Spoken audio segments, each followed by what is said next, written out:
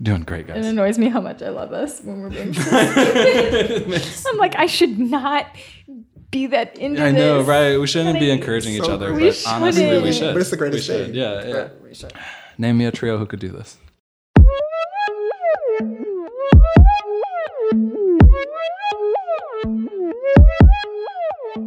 Welcome to the Poet Salon, a podcast where we talk to poets over a drink we've prepared especially for them. I am Duji Tahat. I am Luther Savory, not Sponge Cake Hughes. And I'm Gabrielle Bates. Last week, we had a beautiful, wide-ranging conversation with Amaud Jamaul Johnson about smoke, speakers, and silences. For this episode, if you can listen closely, you can hear our faces melt off and hit the floor as he reads the poem, The Poet Goes About Her Business by Linda Gregg.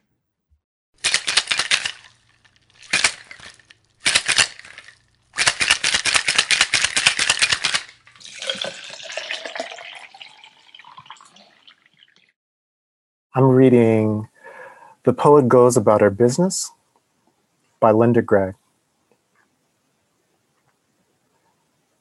Michelle has become another dead little girl. An easy poem. Instant Praxtillion.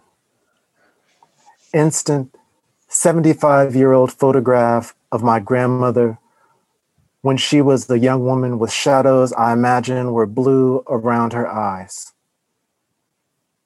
The beauty of it. Such guarded sweetness. What a greed of bruised gardenias. O Christ, whose name rips silk. I have seen raw cypresses so dark the mind comes to them without color. Dark on the Greek hillside, dark, volcanic, dry and stone.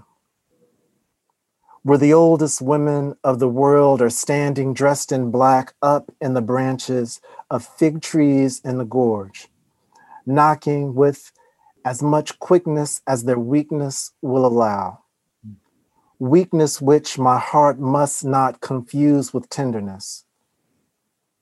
And on the other side of the island, a woman walks up the path with a burden of leaves on her head, guiding the goats with sounds she makes up and then makes up again. The other darkness is easy. The men in the dreams who come in together to me with knives. There are so many traps and many look courageous. The body goes into such raptures of obedience. But the huge stones on the desert resemble nobody's mother. I remember the snake, after its skin had been cut away and it was dropped, it started to move across the clearing, making its beautiful waving motion. It was all meat and bone. Pretty soon, it was covered with dust.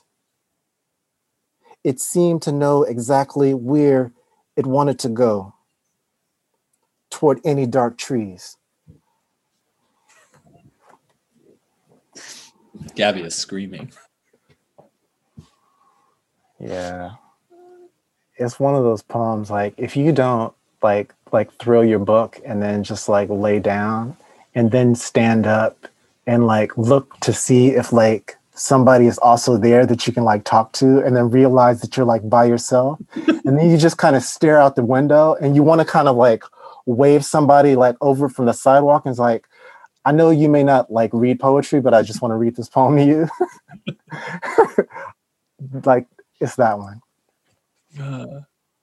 Yeah. Yeah, you had no way of knowing this when you brought this poem in, but like this is one of my poems. Like the epigraph of my manuscript is from this book. I lose my mind. Every single sentence blows my mind. Yeah, that like, what a greed of bruised gardenias. That's the first one. Actually, honestly, I don't know anything better than that. I don't know anything better than that actual phrase. what's better than that? Except for maybe weakness, which my heart must not confuse with tenderness. Yeah. And this is like, I'd mentioned this just recently to like Duji, like tenderness is one of those things in terms of like the conversations that we have around poetics. Like there's no way to really like articulate like what that is, but it is kind of at the core of like what we're really trying to construct in our work, right? Like is it honesty? Is it vulnerability? You know, it's like if the meat is like tender, right? Like it's chewable. It's a thing that you can break down. It's a thing that you consume, right? Like it's soft, but there's still like body to it, right? Like it still has like a kind of corporeal truth. So to think about that in the context of, this elegy, like this moment, like the kind of darkness and fear that, Linda Gregg is taking on. I mean, it is one of those poems. Yeah, and I mean, thinking about what you're saying about tenderness too, it's like it's a quality that almost necessitates like calibration. Pain? Oh, yeah, that too. Thanks, Kathy. See where you're at.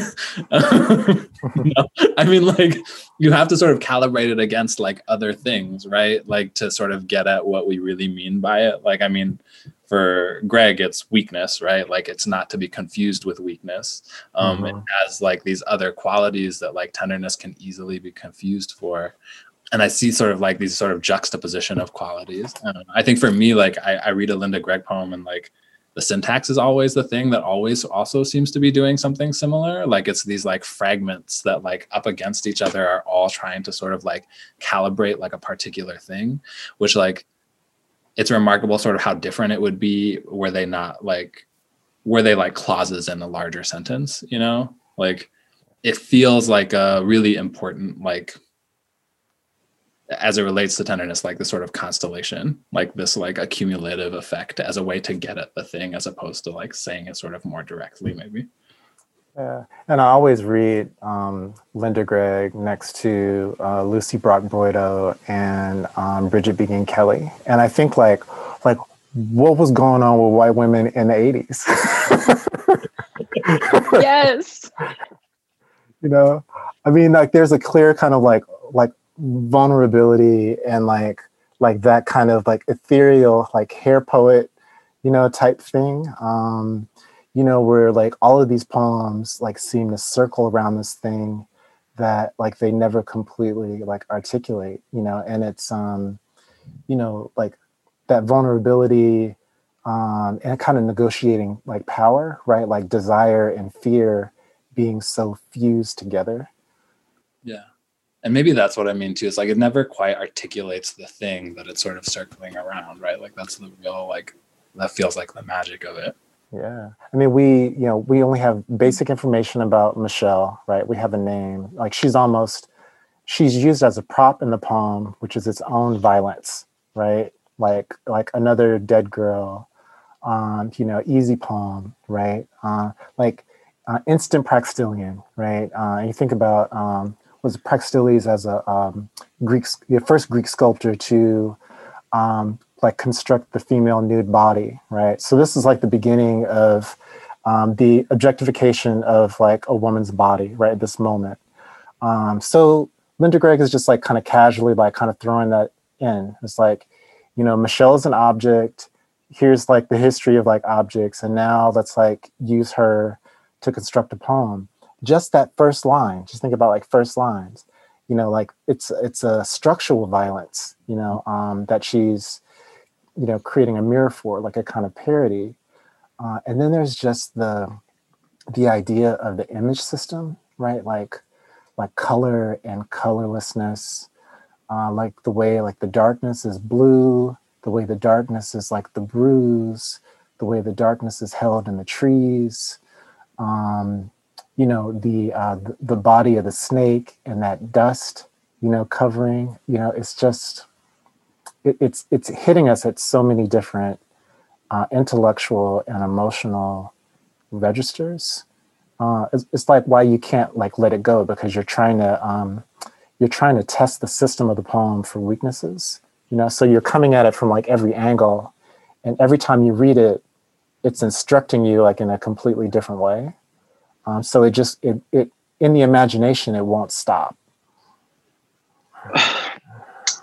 I'm a little stressed. So the poem is so much of like an ars poetica, like telling you how to write a poem, right? Which I am really, really struck by that magic, right? Even saying like, the first line being, that's an easy poem. Poem about a dead girl, easy. It's sweet, it's this thing, it's beautiful. But let me get to something else. The greed of stuff. Okay, that's cute. The dark stuff and all this like attention to weakness and quickness and darkness and trying to get at this new thing, and then going, the other darkness is easy too. Men with knives, that's an easy poem, girl. Let's move on past that. And then it keep going, right? But the idea of there are so many traps and many look courageous. Again, like it's easy to fall into that darkness. It's easy to write that poem, right? It's easy to do that. But you know what? I remember the snake though. And this snake is going to take me there. Where it's going to take me? Toward any dark trees. And this is like, wait. You taught me how to read this poem and how to write poetry. But what are you trying to tell me though? What are you like trying to really get at? And it goes back to the idea of like what a greed of bruised gardenia is, like the idea of bruising beauty in a way that poets can do and often do. Like if you're going to write a poem, bruise the beauty in it, all right? Bruise something that's going to be seen as beautiful, as tender. Take that, crumple it up, spit on it, step on the ground. Like if you're going to talk about poetry in this thing, like fuck the beauty. Fuck all that. Tear it up. Do something different. And that to me is just so. And then the call to poem, the poet goes about her business. First of all, Linda Gregg. Let's double back. Let's double back. Let's double back. Wait a minute. About her business. Like this is her business. This is the business of a poet, of poetry. Like to study the thing, to flip it over, to reinterrogate it, and then to end up by some dark trees. Like that's our business, right? And that is just so disrespectful to me. Like, how dare you tell me what I'm supposed to do with poetry? But I'm so sold. Like, you're right. I should be doing this exact thing. I should be remembering the snake and my mother and this girl and all these things that I'm defining as tender. But honestly, I'm presenting it as not tender. I'm presenting it as this is violence. And that is... Yeah, and that's the thing, like what it means to be like both like victim and villain, right? That like in the end, like how we think about like the snake, like seeking darkness, right? But the snake has been stripped of his skin, right? So like what is the poem? Like the poem is detritus, right? Like the poem is like the exfoliated like like fear, right? Like it's the thing that's like just like lurking like in a corner, like what is like dust, right? Like what is that darkness? Like dead skin cells, right? Like here, like the debrided body, right? Which is also its own kind of violence. Like we never completely understand what's happened with the girl, so certain things like, like, oh Christ, whose name rips silk, right? So like, oh Christ is doing two things at once, right? Like it's prayer-like, like God, I need you to like step in because this is like too much to bear. But then it's also like, oh Christ, like fuck, like there isn't like a language, a vocabulary, to like engage this. So then whose name rips silk, right? Like the beautiful thing, is torn apart. So then when we have like the snake skin, kind of at that like final moment, you get like fabric, like a thing is like both like kind of ornate and it's like soiled, like the grandmother and like the shadows like under her eyes, like she imagines it's blue. Yeah, there's so many different ways to internalize the like the music, and you don't know what to do with that. Like, are we being indicted? As poets, is she calling herself out? There's just so much bait. Yeah, and it feels important that like you're left with, I mean, a way I read it, like you're left with like a snake skin in hand, but the snake itself is still like headed towards the darkness, right? Like we can put in all of this work and like we can be both the victim and the villain, and like the snake still like heads towards the darkness, right? Like and I think there's like some confusion around like, is the poem the like snake skin I'm holding, or is it like the skinless snake, you know, that is covered in dust that is like flailing itself towards darkness? I've spent so much time with this poem, and it fully activates for me every time, which I can't say that about many poems. There are poems I read one time and they sort of blow me away, and then I return and I'm like, oh, okay. Like I kind of got the majority of this poem's gifts on that first round. And this one just shows me new things every time. And this reading, I'm really attending to the repetition of the word easy. And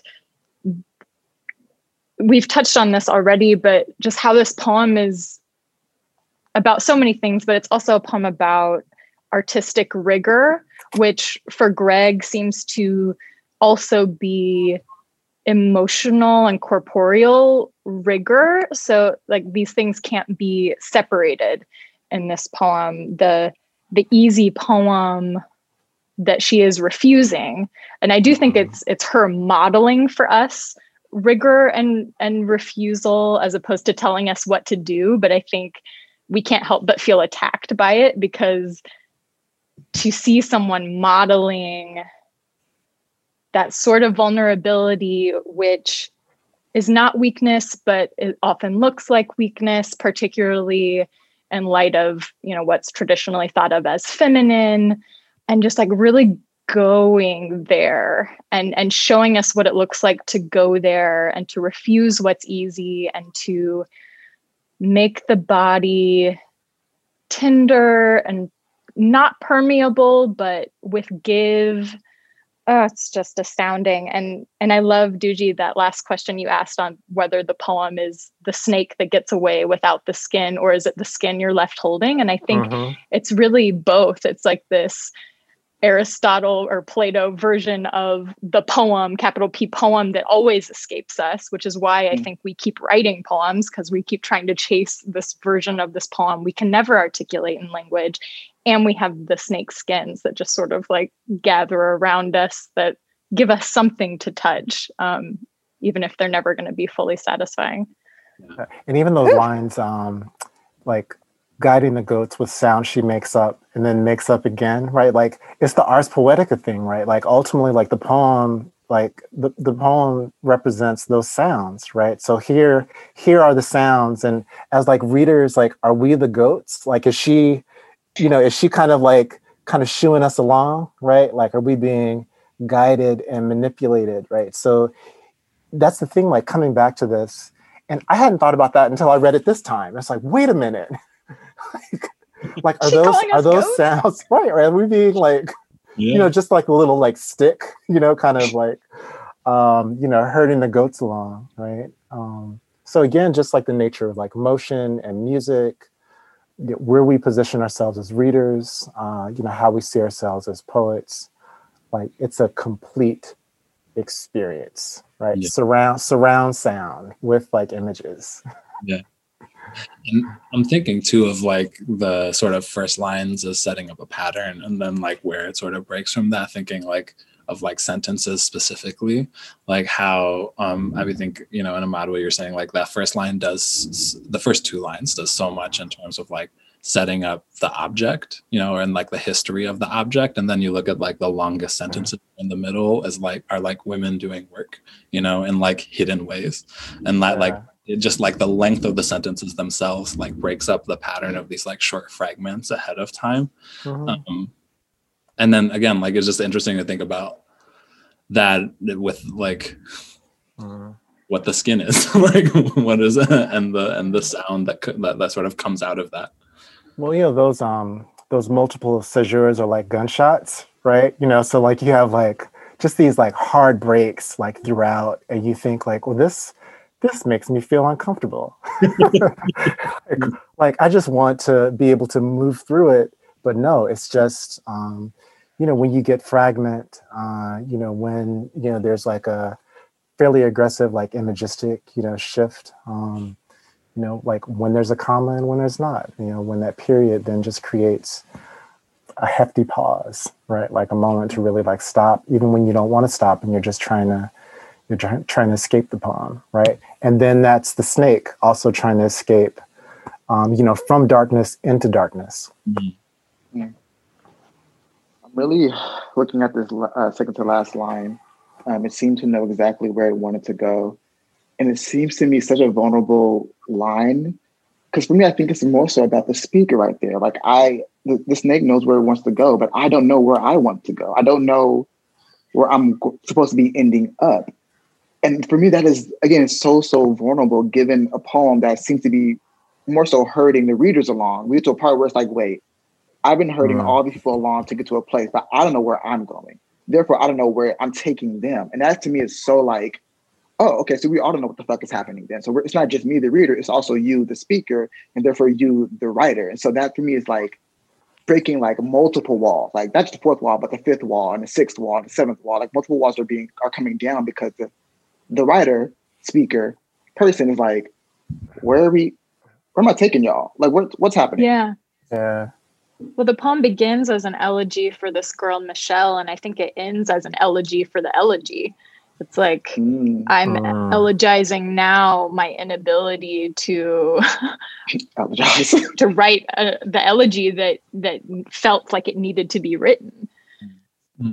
Yeah. Well, that difference between like it knows where it wants to go and it seemed to know where it wants to go, like that seem blows the whole thing up, right? Like it's actually like kind of like throwing shade on like, you know, cognition and like knowledge, right? Like it's not just like the elegy of the elegy, but I think it's also like the elegy of the impulse to elegize, right? Which is like a layer there of like self-indictment, right? It's like to that uneasy poem, right? It's like, of course, like I could like see a death and like my as a poet, like it's my impulse to then elegize it, but then it's also like interrogating, you know, like what is that impulse actually doing, right? And imagery too, particularly, and maybe I tend to this because I mean that's probably more than any other craft element what I think about the most and use the most. But I see her really wrestling with the limits of what an image can do in this poem. You know, beginning with the reference to the sculptor and sculpture of a girl's body, and then this snake that comes in and it seems to know where it wants to go, but you have to do something with an image. Like you can't just like leave the image there perhaps and just like expect it to do all of the work for you. And so I also see it as wrestling with that. Yeah. And you know, the snake, you know, it's the serpent in the garden, right? But like, this is like a space that is not lush, right? You know, that like, there's a kind of lifelessness, a kind of barrenness like in this space, you know, so saying, I remember the snake, right? Like here's this moment, like thinking about contemplating like evil or the idea of like sin. You know, there's also like the erotics that are kind of floating, like, you know, like whether we think of the snake as phallic in some way, which also like complicates the nature of violence, like whatever happened to Michelle, you know, that's never fully like present, you know, in the poem as well. So like, again, like it never addresses the thing directly, but like how it's constantly, you know, manipulating these kind of echoes, you know, around fear. So I find that really interesting too, right? Like the things that you're thinking about, you say, oh, well, it must not be that. And then like we come back to it and say, well, maybe it is that. And then that guesswork is part of what pulls us back into the poem. I keep returning to like the last half of that "Oh Christ" sentence. I've seen raw cypress so dark the mind comes to them without color, like, which is also I feel like related to image, right? Like, and how we approach rendering image and like the failure inherent in like re-rendering image. And without that image, like the raw cypresses, we wouldn't have the same appreciation for the snake with the skin removed, right? So that, you know, so that rawness, you know, sets up like a kind of barrenness, a kind of violence. So then like the way we understand the snake without its skin, and all of this is like also shaping, however we think of Michelle. Like there are no details around, like her death, right? So every image we're like attaching to like the body of this dead girl. So then that's also like a strange kind of like fantasy or like a question, that like indicts us as readers, that we're trying to figure out how to appropriately like mourn, someone that we don't know. But then there's also, like if there's a car accident, like on like the freeway or something, and, everybody slows down because they look, the rubbernecking. And we look partly because, we want to make sure that like no one's hurt. But then there's like a part of us that like wants to see if someone's hurt, and it's the strange tension around like wanting to know exactly what happened, to this girl, right? Like the kind of grotesque, like macabre thing, in the subconscious versus like the desire to look away, to be kind of like shielded, from that violence. So I feel like that, like all the things that are happening like in the darkness is like the darkness of the mind, right? Like, and then the darkness, kind of the world. So it's just too much. It's just too much poem.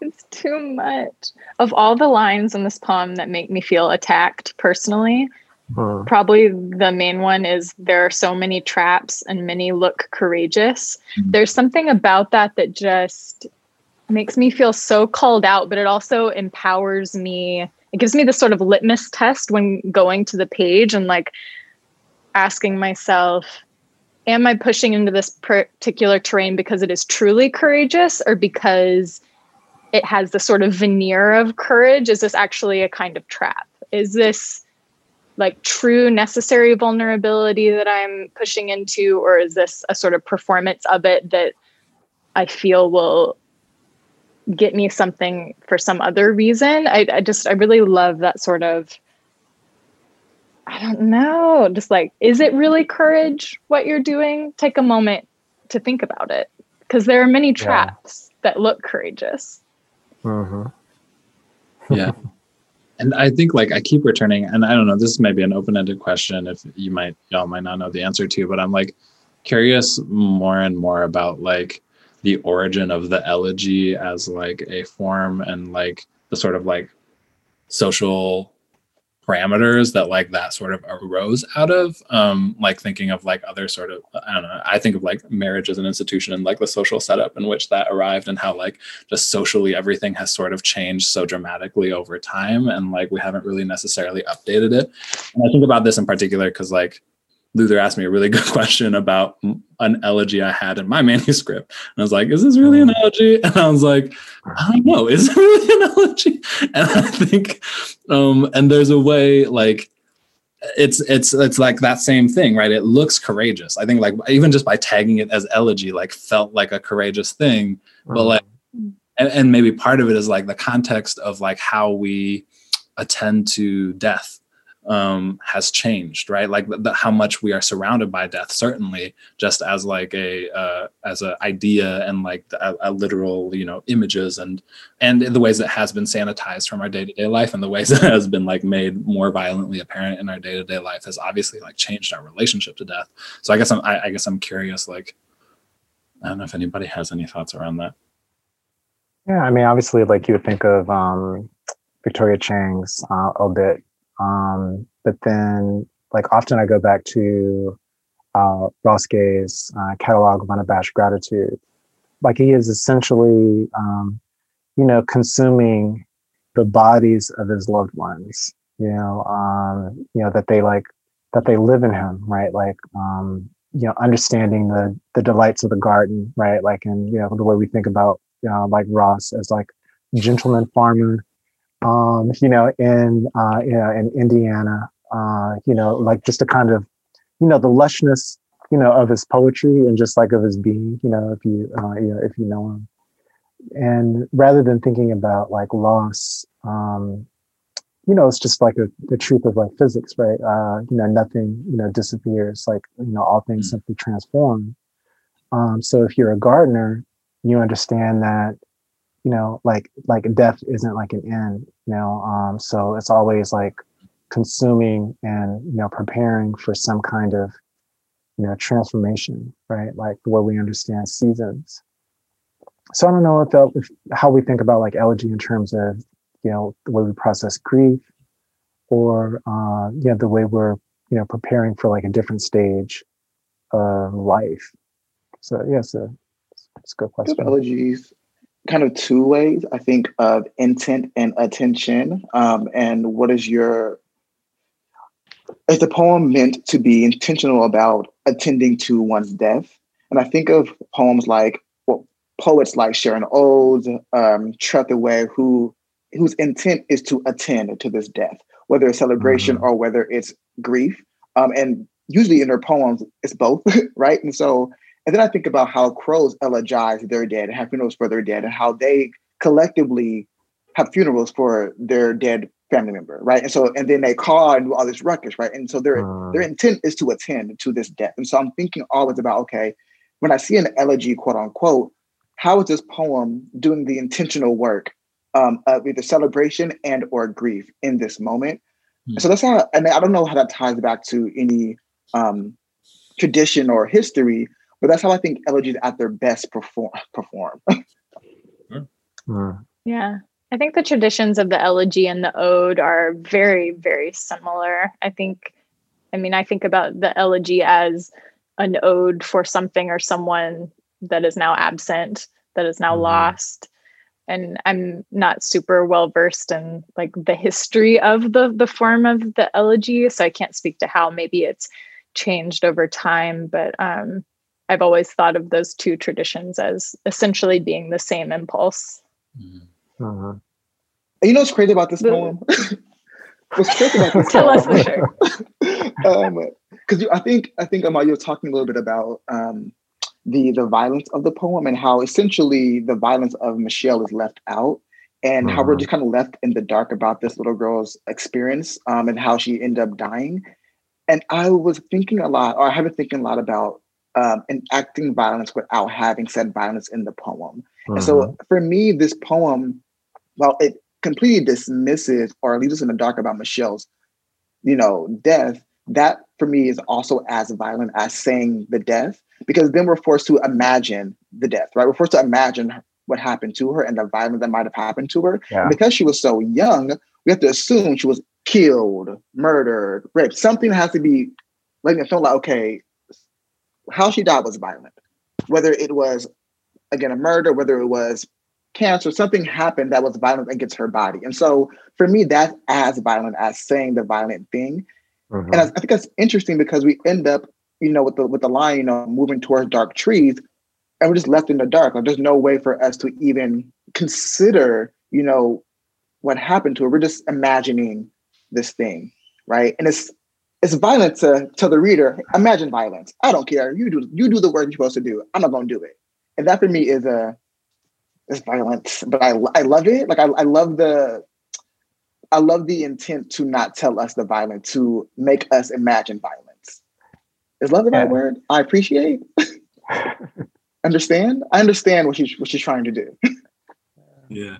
Well, the greatest act of violence is abstraction, right? So as soon as you can make like an individual a thing, then you can crush that thing or break that thing, right? Like that thing doesn't have spirit, right? Like it's a chair, right? Like it's a stick, right? Like it can be manipulated, it becomes, an object, and then it is owned, right?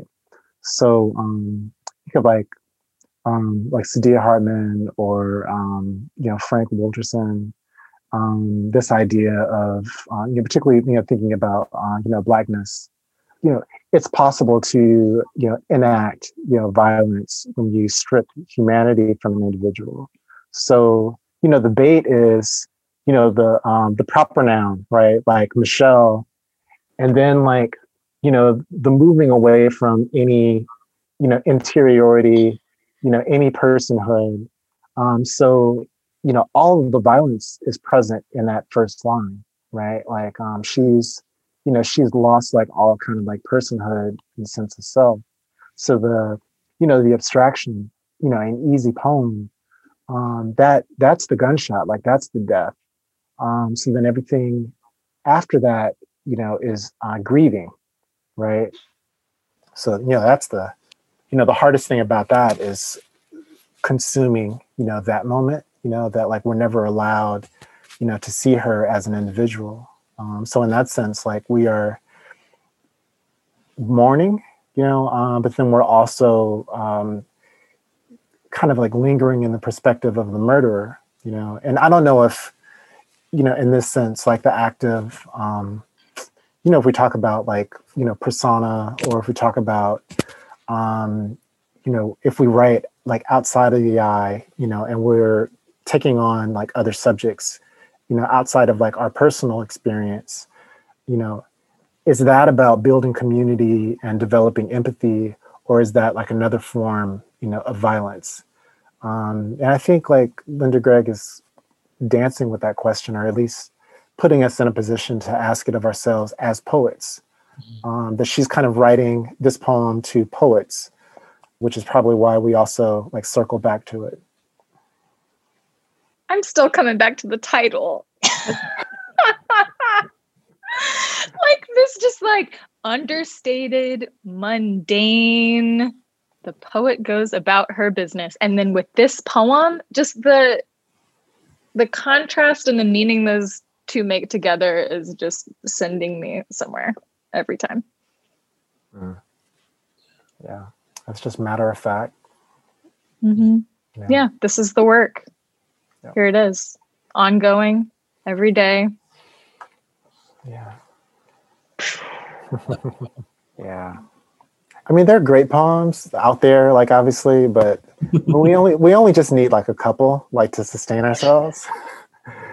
So, this is one of them. Like whenever I forget what a poem is, I come back to this and it's like, oh yeah, I need to go back to work.